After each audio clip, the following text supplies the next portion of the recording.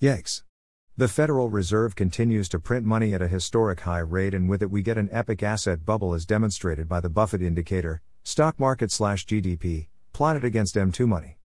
Note that the dot-com bubble of the late 1990s was seemingly detached from Fed money printing.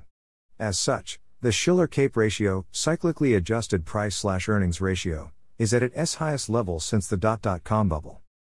Throw onto the bonfire surging lumber prices. Shiller's Cape and the Buffett indicator are point to a massive stock market bubble. Who let the dogs out?